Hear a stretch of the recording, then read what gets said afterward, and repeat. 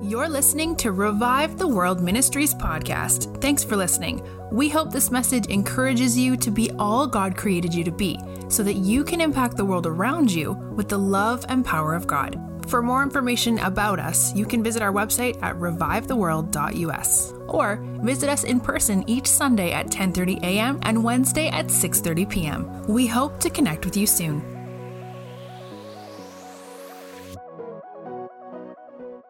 Thanks, Nikki. Thanks, everybody. Man, it feels good to have you all back in the building. My gosh. That old saying, I don't know, it may have even been a song. You don't know what you got till it's gone, right? Some of us have found that out in other circumstances, but we found it out in church. It's easy to unintentionally not value the gathering together that we have through, what we call, church services or our Bible studies, or anytime we're in the building together and we have events. When you grow up in that, or you've done it for so long, you can easily lose value for it because you think that's just what I do. It's just, we get in the habit, and you're just like, I just go to church on Sunday, or I'd go to church on Wednesday, or both, or some other night. I always go to these events. And then when you can't do that, you're like, wow, I'm really missing this aspect of my life. And this really is impacting me. This really is adding value to what God's doing in my life. This being in community and in relationship with other believers and being able to gather and worship corporately. I mean, you can feel the difference. Some of us, there's only been a handful of us in the building, but you can tell, over the time of the COVID-19 crisis, but when this morning you can just feel the increase of hunger in people. I could feel the increase of hunger that was in the room, and I believe it coincides with the fact that each one of us, whether consciously or subconsciously, have realized we've been missing out on something. We've missing out on the gathering of, of this, what it says, don't forsake the assembling together of the saints. There's a reason for that, but I want to clarify that was never intended to make Sunday service the big thing. Last night I was getting ready to shave, and I just felt this overwhelming presence of God come on me, and it was like, have you ever had Him speak to you, but He didn't speak to you like in your head, like you didn't hear Him in your heart, you didn't hear a voice, but you just knew, like internally, in your knower. It was just like intuition of, I just started to say I was sorry for making Sunday the big thing, to making church the big thing. It's like, it's easy to, some of you may not understand this, but if you've ever been in ministry, you understand this. It's like you prepare all week for this day or these few days, and then it all becomes about preparation for the event, and it's not actually equipping and empowering for the daily life.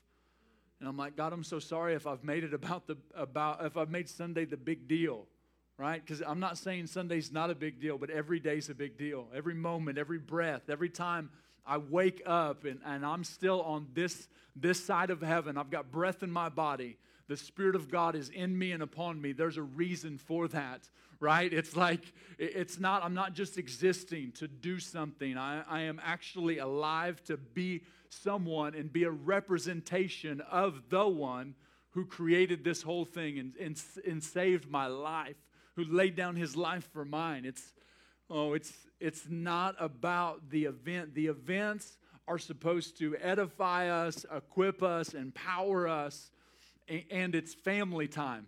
We begin to build relationship. We realize that in a community of believers that we're better together.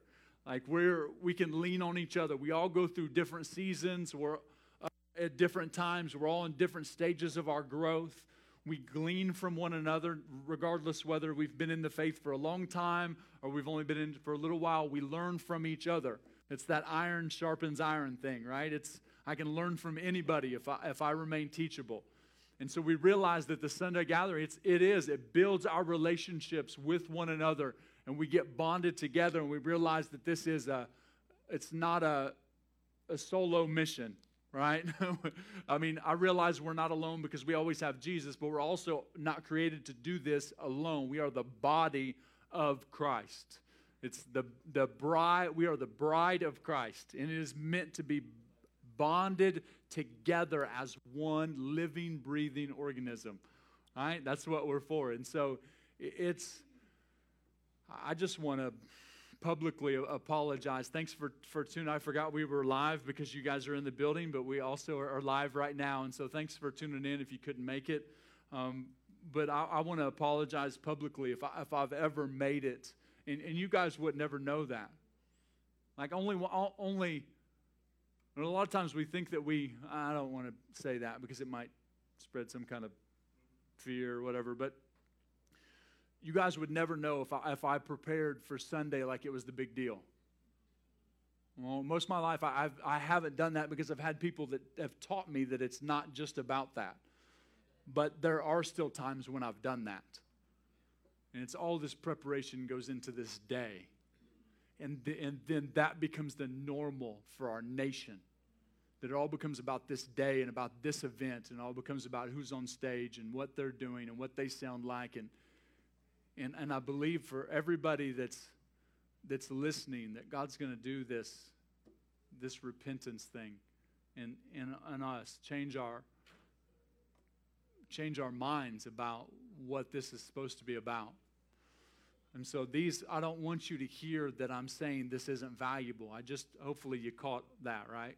I hope so, that you caught that this is valuable. But this is valuable for the relational aspect, the corporate worship aspect of the corporate anointing that I don't have time to go into today, of what it does when we come together. Nikki touched on that it increases when we're together. I mean, it's powerful when we're alone with Jesus, but it increases when we're together. I don't quite understand how all that works, but I'm okay with that. So this is valuable. It's the training and equipping time, so that I just feel it shifting, in our minds. It's going to shift in our mindset. It's shifting in mine. That's why I'm apologizing if I've ever done that. Is because I don't ever want this to be the focal point. I want this to be the training and equipping time. I want this to be the empowering, the encouraging time. This fan into flame the gifts that are in you. I want to cheer you on and do. That's what we want to do as a team, and what we should be doing for one another on a daily basis. But want this time to be what God intended it to be, so that every day becomes the big deal. Every day that I wake up with Him, it becomes a big deal, because grace and mercy has made it possible. And then I get to go out and I get to show people that He is who He says He is. All right. And so I want to read some Bible to you. Is that okay? I'm going to read some scripture to you. Man, it's good to see your faces in person. I'm happy. That whole introduction didn't have anything to do with it did have some to do with what I was talking about today, but I just feel this whole situation is shifting. It's shifting things in the body of Christ. It's shifting things in our mindsets of what this thing is really about, right? Because when this pandemic hit, and I've said this already, it's worth saying again, is that in the narrow scope of my influence and what I know is happening in this nation, which is only a small bit. Any of us only know probably 10% of what's really happening in the church, right? Because it's just kind of whatever stream we're in or whatever we hear. But what I saw was not the response that we teach, preach, read books about, or sing songs about. And that's for me. I'm not pointing at the body. I'm saying I did not respond in the way that I thought I would if you would have told me this was going to happen. All right? And so it was a faith check for me. It was a faith check, and and that's good. In my personal opinion is that when I know what level of faith that I actually have, because I face a situation that challenges what I believe. I have to face situations that challenge my belief system. Because when that happens, I realize where my faith is, and it gives me an opportunity to take the invitation of Jesus and go deeper with Him. And so it's not oh no, I don't believe I don't have it together like I thought I did. I don't go into those places. There's nothing down that road. It is literally, okay, my faith's here. This is how I thought I would have responded, but I didn't. What do I need to believe differently than what I did? All right? I thought this truth had transformed my mind, but it really didn't. All right? I thought what I was preaching was actually a part of me, but it was only head knowledge. It actually wasn't part of my foundation. And all those things are good to find out, because it's easy to talk the talk, but when it comes time, right? When it comes game time, even all the practice, when it becomes game time, you're like, I got to use sports analogies. We can't watch anything right now on TV. There's no sports, shut down. My soul is longing for physical contact sports. Somebody, they just put two people, running into each other on TV. I'd be happy. Just, they can have headgear on and all that. I just need, oh. But all the preparation, you never actually know how you'll respond until real life happens, until the game really happens. It's like you don't know. And so it's that every revelation requires a response. Every revelation requires me to respond to a situation that contradicts my revelation. And if I don't face those situations, I never actually know what I believe. I only know what I tell you I believe, or what I think I believe. And so opposition is necessary to my faith, because we live from a faith that is otherworldly, right? The kingdom is not of this world, but it is to come and transform this world. And who's that happen through? It happens through us, because that was what he decided. Oh, it gets to be the co-mission. And so there are things that have happened during this time that should continue to change the way that we think. Because what's easy, when 9/11 happened, the churches were fuller than ever had been. Right? That was the response, was people turned towards God when bad times happened in the short time that our countries existed. Well, it hasn't really been that long compared to the other countries that are around us. And so, but what happens is, after, it's slower and slower. It's not that we don't forget, because we celebrate, or we celebrate the memory of the people that cost their life and that gave their life and all of those things when the date comes. But when things begin to go back to normal, it's easy for us to forget what happened that got us to the place that we were. And then God becomes just my response to tragedy. And I just run towards him when things are wrong in my life, and I don't need him any other time. But the Christian life was never created to be like that. And if nobody ever lives that, what the Christian life, what Jesus demonstrated, what he called us to, if nobody ever lives that out in front of other people, they don't ever have a point of reference to look to. They don't, that's what I needed, a point of reference. I needed to see it in the Bible, but I also needed to see somebody actually living it. Even if they were making mistakes and owning them and teaching me how to clean up my mess and all that, people I know do that. They're vulnerable. The people that mentor me and us and teach us, they're vulnerable in their mistakes. I teach oftentimes from the mistakes they've made. But I watch their life, and I actually do life with them. And I get to see that they're a representation of what Jesus looks like at the greatest level that they can be in this season, with the amount of grace that they have and their understanding of it. And that has helped me. And so all of us are called to do that as we are agents of change in the world around us. And so let me read these scriptures to you out of Colossians chapter 3. Colossians chapter 3, verse 12.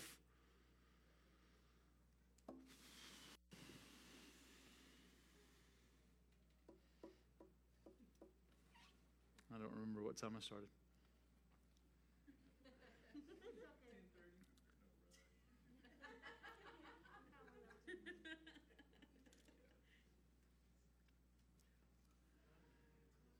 Colossians chapter 3, verse 12. I'm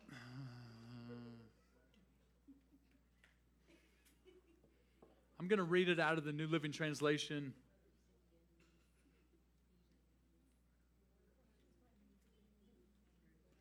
You know what? No, I'm not. I was debating about that earlier and what translation I read out of, because I'll get to that. So out of the New King James Version, Colossians chapter 3, verse 12. I was just going to read verses 16 and 17 to you, but there's so much that goes. I mean, it's just like there's so much good truth that goes into this, and hopefully by verse 17, you'll see what Paul is actually doing. There's importance to all Scripture, and Scripture must be interpreted by Scripture. You can tell my teachers in the house, they're like, amen, and it's true. No, I don't know about you, but I've made assumptions that people understand certain truths, kingdom truths. I've made assumptions that they understand them when I teach or when I speak. Is that you understand how to read the Bible? Did somebody ever teach you how to read the Bible? Anybody ever teach you how to study the Bible? Did anybody ever teach you how to pray? Did anybody ever? It's easy to make the assumptions because we say all these great things and we think that you get it, and sometimes it's okay to go back over the basics. Review in education is like the focal point of everything they do. It's constant review. And so we review things often because we realize that sometimes we just haven't got it yet. And that's okay. And that's not I'm not poking or dissing anybody. It's just that it's more than a sermon that it takes to get a truth down in you to where it actually changes you. You can hoorah and amen and hallelujah the sermon, right? But then it gets activated when you leave the building. And only you and Jesus and the people that you're close to really know whether that truth's been lived out in your life. Right? Like, I've found my joy. Like, have you? Or is it just on Sunday? Right? Because there's been times when I found my joy on Sunday, but then I woke up Monday and I'd lost my joy. I don't know where it went. I left it. Maybe it was in my car before I got out of the car. I don't know if it was. It was somewhere, but it was not on my face. I'll tell you that. And so. Oh, yes, Jesus. I'm really going to read these scriptures, I promise. Colossians 3:12. And therefore, as the elect of God, holy and beloved, put on tender mercies, kindness, humility, meekness, long-suffering, bearing with one another and forgiving one another. If anyone has a complaint against another, even as Christ forgave you, so you must also do. But above all these things, put on love, which is the bond of perfection. And let the peace of God rule in your hearts, to which you were called in one body, and be thankful. Thankful in all situations, not thankful for all things. Let the word of Christ, this is verse 16, let the word of Christ dwell in you richly in all wisdom, teaching and admonishing one another in psalms and hymns and spiritual songs, singing with grace in your hearts to the Lord. And whatever you do in word or deed, do all in the name of the Lord Jesus, giving thanks to God the Father through Him. Okay. Have you ever thought that verse 17, when it says, whatever you do in word or deed, do all in the name of the Lord Jesus? Have you ever thought that that means every time I pray, I just need to say Jesus' name? Like, I need to tag Jesus' name onto everything that I do. Like, as long as I do it in Jesus' name. Like, I pray, I bless my food in Jesus' name. Anybody ever thought that? That this is the whatever you do in word or deed, you do all in the name of the Lord Jesus, right? That word name there in the Greek actually means authority and character. And in the New Living Translation, it says, whatever you do in word or deed, do all as a representation or a representative of the Lord Jesus Christ.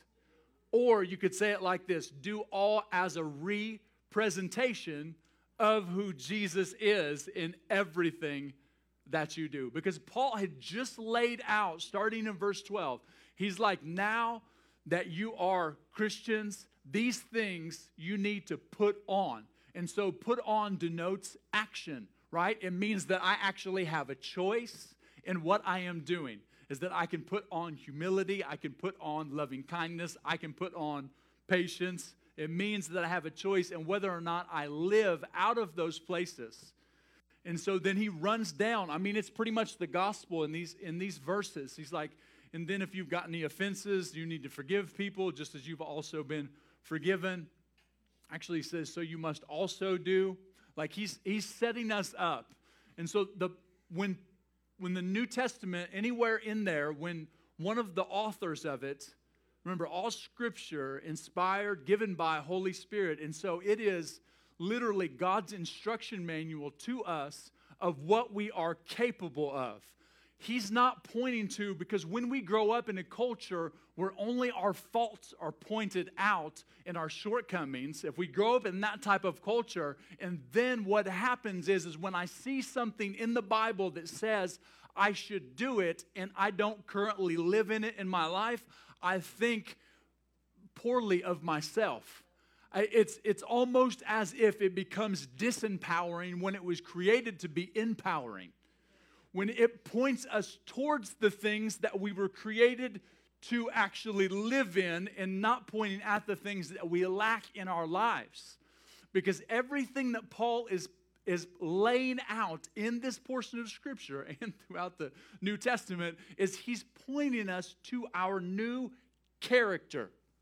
He's pointing us to what we are capable of.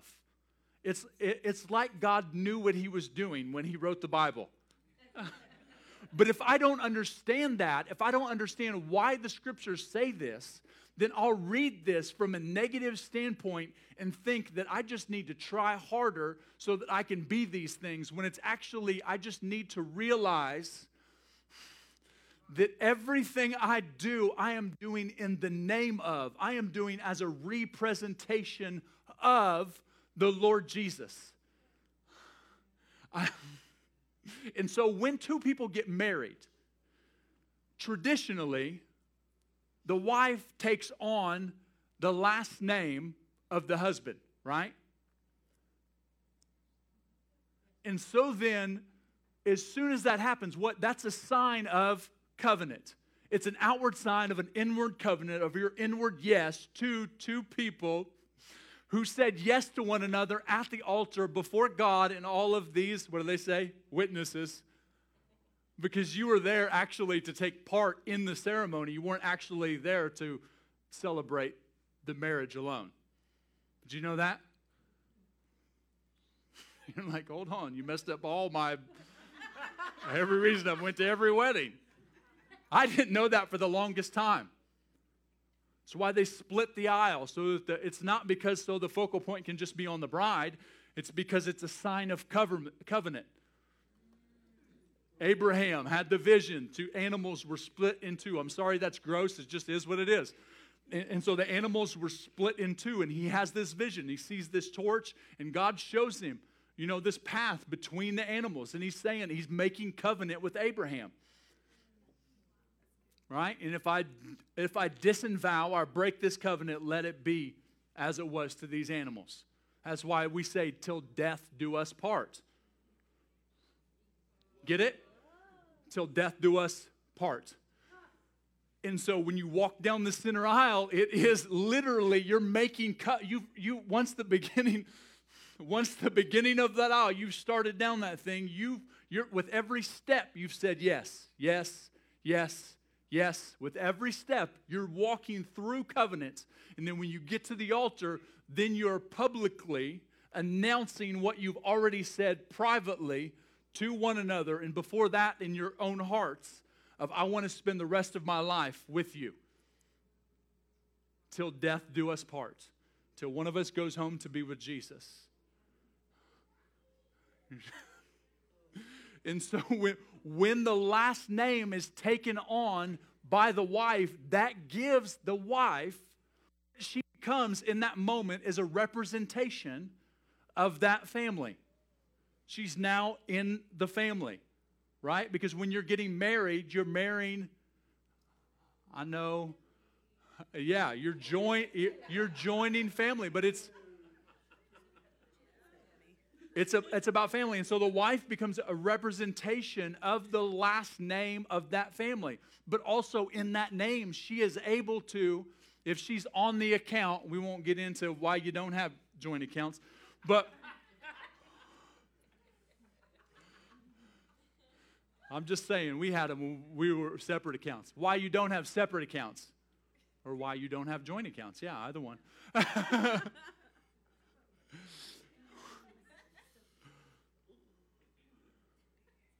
Lindsay and I had a joint account since before, when we were engaged. Unless it's for tax purposes, if you trust each other, why not? And so with her name, if we're on the same account, she has authorization and the authority to do business, to sign checks, right? To do anything on that account. She's authorized to deposit, to take money out of, to do all those things, to get a debit card, to get a credit card. She can do all of those things because of the name that's on that account. And now that we've become one, she actually has that authority. When she signs that name, it's authorization. The name gave her the power, right? The name gave her the authorization that the covenant got her to. And what are we? We are the bride of Christ. And the moment that you and I said yes to Jesus, we didn't just say yes to one day I'll go to heaven to spend eternity with you, which is beyond my comprehension, honestly. I try to understand it the best I can, but I really can't. I just know it's going to be amazing, and I'm excited that I'm on the list, right? In Luke chapter 10, he had sent out the 70, 2 by 2, and he gave them authority. He said, whatever town you go into, heal the sick. And he gave them authority to cast out demons. If you tune in Wednesday night, I'll talk to you about, hopefully, that I'm ready for the time when we'll start healing the sick and quit praying for the sick. I'm just telling you what the Bible says. And so when he gave them authority to do that, they come back and they said, even the demons are subject to us in your name. They had the authority of his name, not even actually in covenant with him, but they were able to use it to show us a foretaste or a foreshadowing of what would take place after Jesus was resurrected from the dead and ascended to heaven and gave the Holy Spirit, the promise of the Holy Spirit, and all believers would receive, all that those who would believe would receive. But Jesus tells him, don't get excited about the demons are subject to you in my name. Be excited that your name's written in the Lamb's Book of Life, right? Remember that this isn't about just doing the stuff. It's that you've been chosen before the foundation of the world to be one with me. And so this covenant that we have, it's as if, it tells us in Philippians chapter 4 that Philippians 4. I'm trying to see where that verse is. It gives us all access to what Jesus has already done. We have, let me say it like this, is that we are a part of the family business the moment that you and I say yes to Jesus. That the covenant gave us authorization and authority, not just to use his name, but to live out of the character that we were created to live out of the nature of who Jesus represented. He showed us, the example I was talking about, he showed us what the Father looks like, then gives us an opportunity to walk in the same thing that he walked in. And we find out that it's not just about using a name, it's actually that we are already living out of that nature, and all we have to do is realize it. we get the privilege of discovering the things that Jesus has placed on the inside of us the moment that we said yes. Remember, this is all about covenant. And so if we became one, then the characteristics of Jesus, the nature of Jesus, all of the things that Holy Spirit has made possible, that He made possible in Jesus' life, He's made possible in our life. And the moment that we said yes to Him, we got all of those things. He wasn't waiting until He trusted us to put us on the joint account. He wasn't waiting for us to prove something to Him until He put us on the joint account. He's like, I don't know yet if I can trust you with my debit card, so I'm going to wait 6 months or a year or 2 years, and we'll see how this thing goes. Right? We'll see. I'm not going to give you a checkbook yet. You can bear the name, but you don't have any ability to be able to make any transactions in it. Unfortunately, as believers, we can not realize at times what we have the authority to do. Authority means jurisdiction, privilege. It's actually the right to do this. I know it comes by grace, but he says you have the right to live the life that I demonstrated for you. And then it becomes less about, I'm trying to use this name. And please, this is what I'm not saying. I'm not saying the name of Jesus isn't powerful, right? At the name of Jesus, every knee shall bow, every tongue shall confess. It's the only name under heaven, Acts 4:12, in which we shall be saved. It is, it's everything. Repent, be baptized in the name of the Lord Jesus. You shall be forgiven, receive the gift of the Holy Spirit. That Acts 2:38. The name is powerful. When you say the name, I've seen unbelievers use the name and see people healed. When we pray for people, all right? I'll have them often, if we're out in public, I'll have an unbeliever who doesn't know Jesus yet, pre-Christian. Pre-Christian, because that's God's hope for every person. So every person is pre-Christian. Every person in the world. It doesn't matter what state they live in currently or what lifestyle they're in. They're all pre-Christian. We will have them pray and use the name of Jesus. And the authority is attached to the name.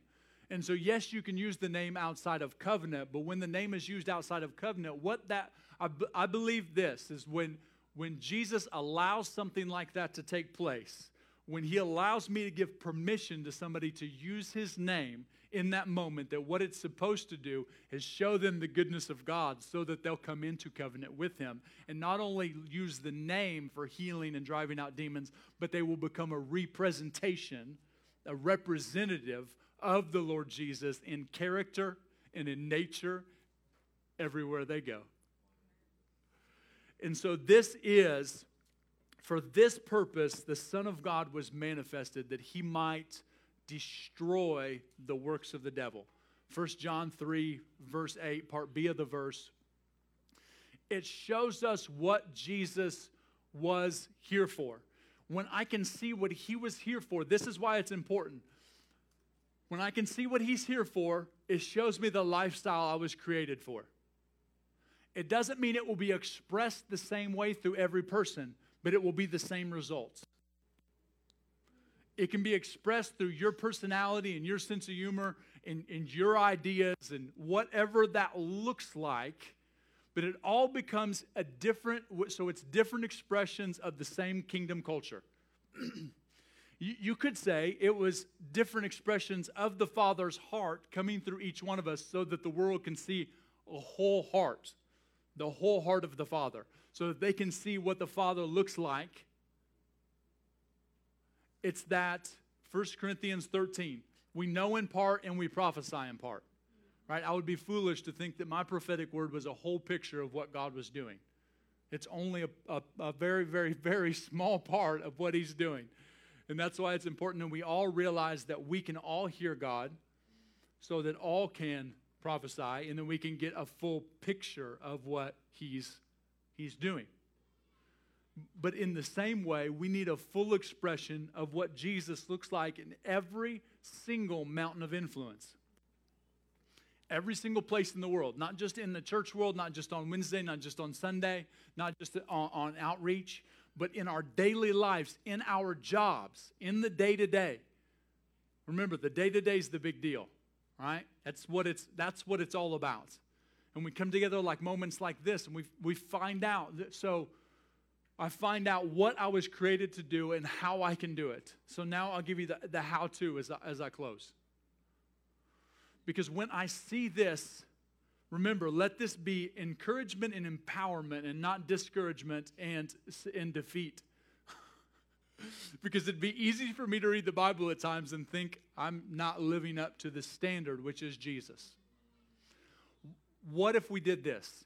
What if when I read the Bible that it actually drew me into what the standard is? That I read the Bible from a perspective that actually pulled me into everything that it says is possible. Because when we're one, when I've said yes in that covenant, I realize, I'm supposed to realize that what my spouse wants for me is what's best, right? They have the most healthy perspective of me. This is how it's supposed to work. They have the most healthy perspective of me. They actually see me the way that Jesus does. And they want to empower, yeah, right? Lindsay wants to empower me and see me do everything that I'm created for and vice versa. And so when that takes place, I realize that when she shares something with me, it becomes an invitation into a more mature, more loving self. And then I quit looking at it as criticism, but I actually look at it, and I'm not saying it can't be that, but I quit looking at it as criticism, and I actually look at it as they see something that I don't. And that's what happens when I look in the Bible. It's a mirror. There's things in here, God sees things that I don't. And so sometimes when I read the scripture, or he's like, okay, he leads you to a particular place in the Bible, and you begin to look at it, and you say, well, I'm lacking this in my life. It's why you're reading it. It's why I'm reading it. Because it's pulling me into that place, and he's showing me. Every day, this is what he wants to do. He wants to empower every one of us on a daily basis. That's what the Holy Spirit does.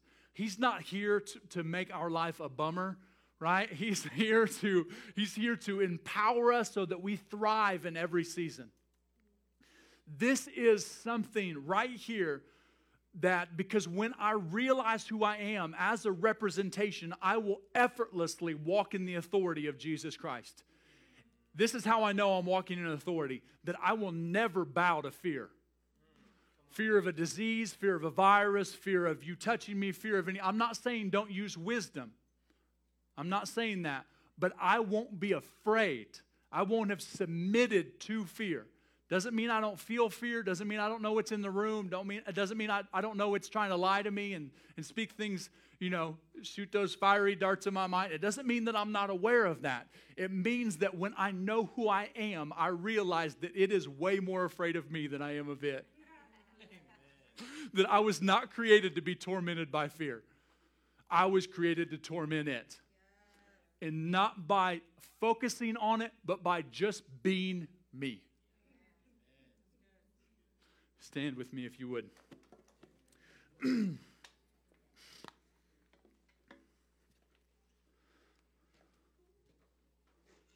The how-to. The how-to is to literally, this is one of this. Every season, this is important.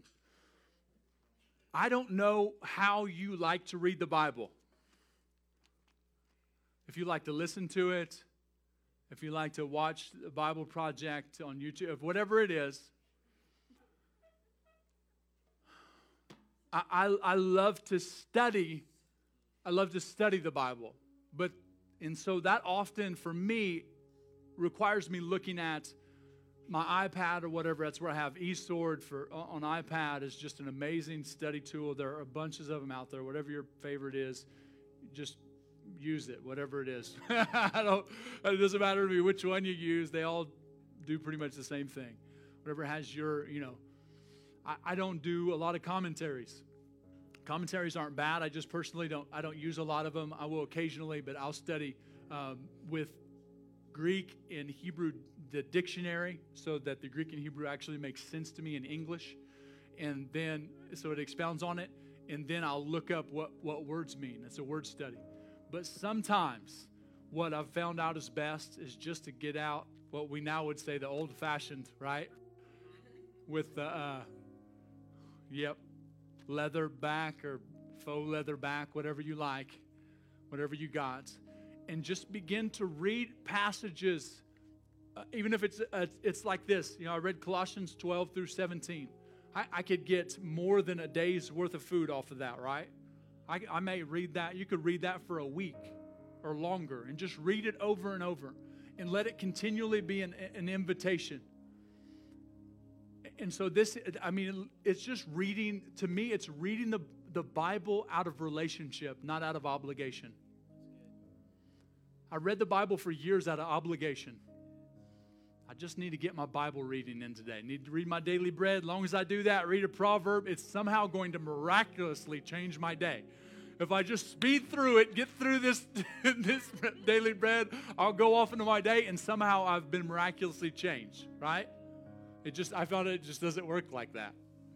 There's quality time that's involved. There's undivided, undistracted time of reading His Word, not quantity, quality. And it comes out of that place of, Jesus, let's sit together. Let's just be together today. And if you only have a small window of time, that's okay. Just make it undistracted. I sit my phone in the other room now. Otherwise, you're just looking.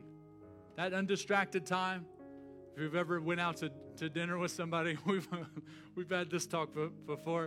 If you ever went out to dinner, you're looking at your phone. We're spending time together.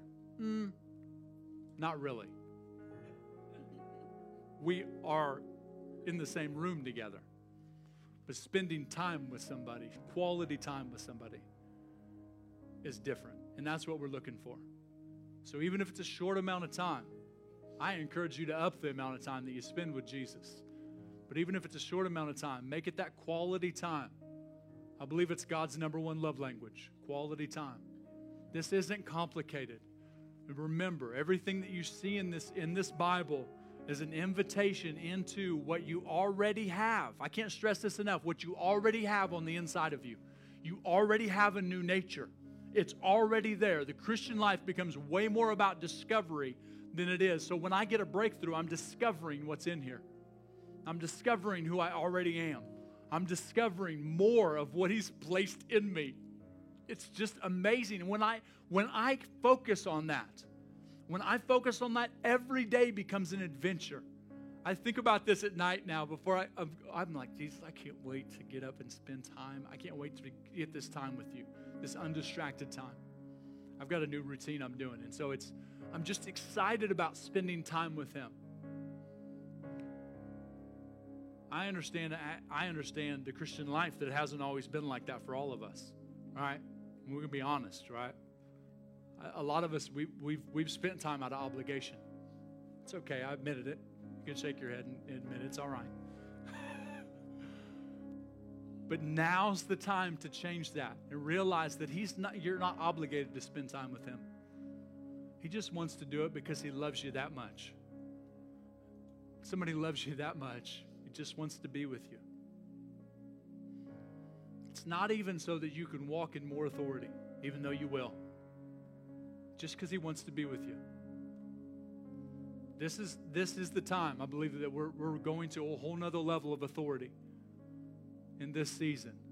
But at the same time, we're realizing on a whole new level, He really just wants to be with me. He just wants to be with me.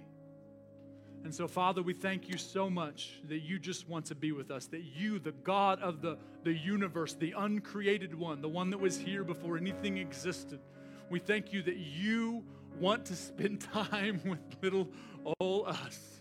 We thank You. Holy Spirit, would You rearrange everything in the internal house of our hearts? Would you begin to get rid of things that don't belong there, the clutter that's built up, the things that have got in the way?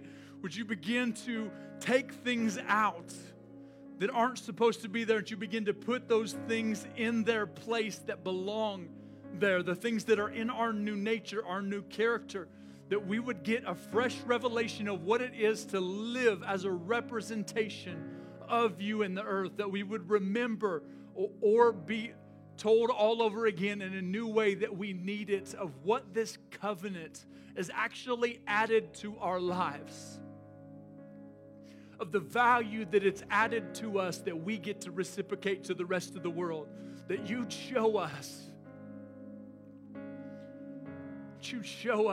who we really are. I pray right now that hunger for your word would be sparked in every heart. That hunger and excitement for spending time with you would be sparked in every heart.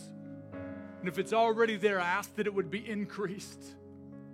That we would long to spend time with you. We'd long to spend time in your word. Till it's effortless, that we walk in everything we were created for.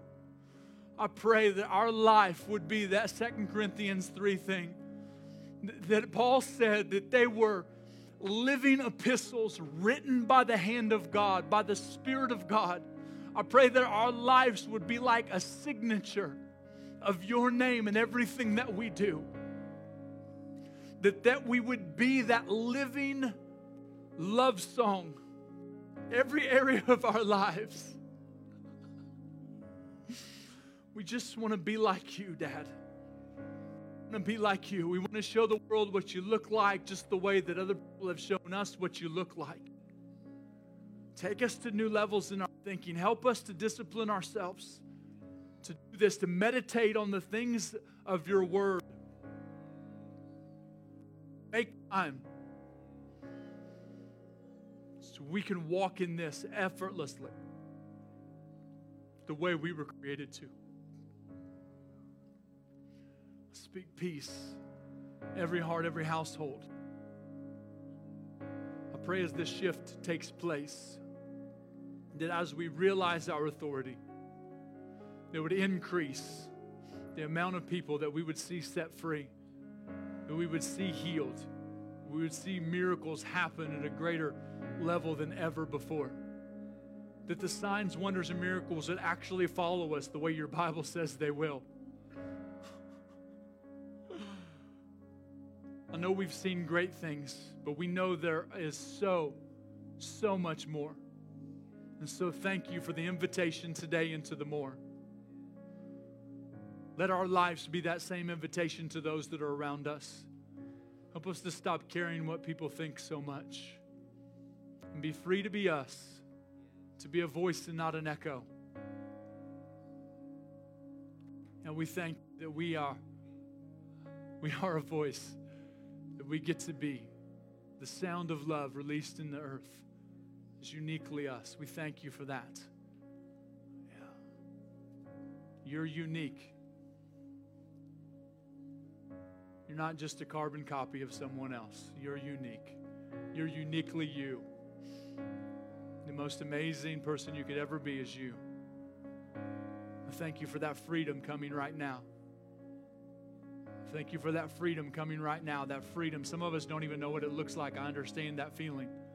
Don't know what it looks like to be free to be me. That's all right. It's an amazing journey of discovery that Jesus is on with you. So thank you, Father, for the amazing journey of discovery of who we are. Uniquely us. One with you. In Jesus' name. Thank you, Lord. Get the prayer team. You guys want to come up, guys, ladies.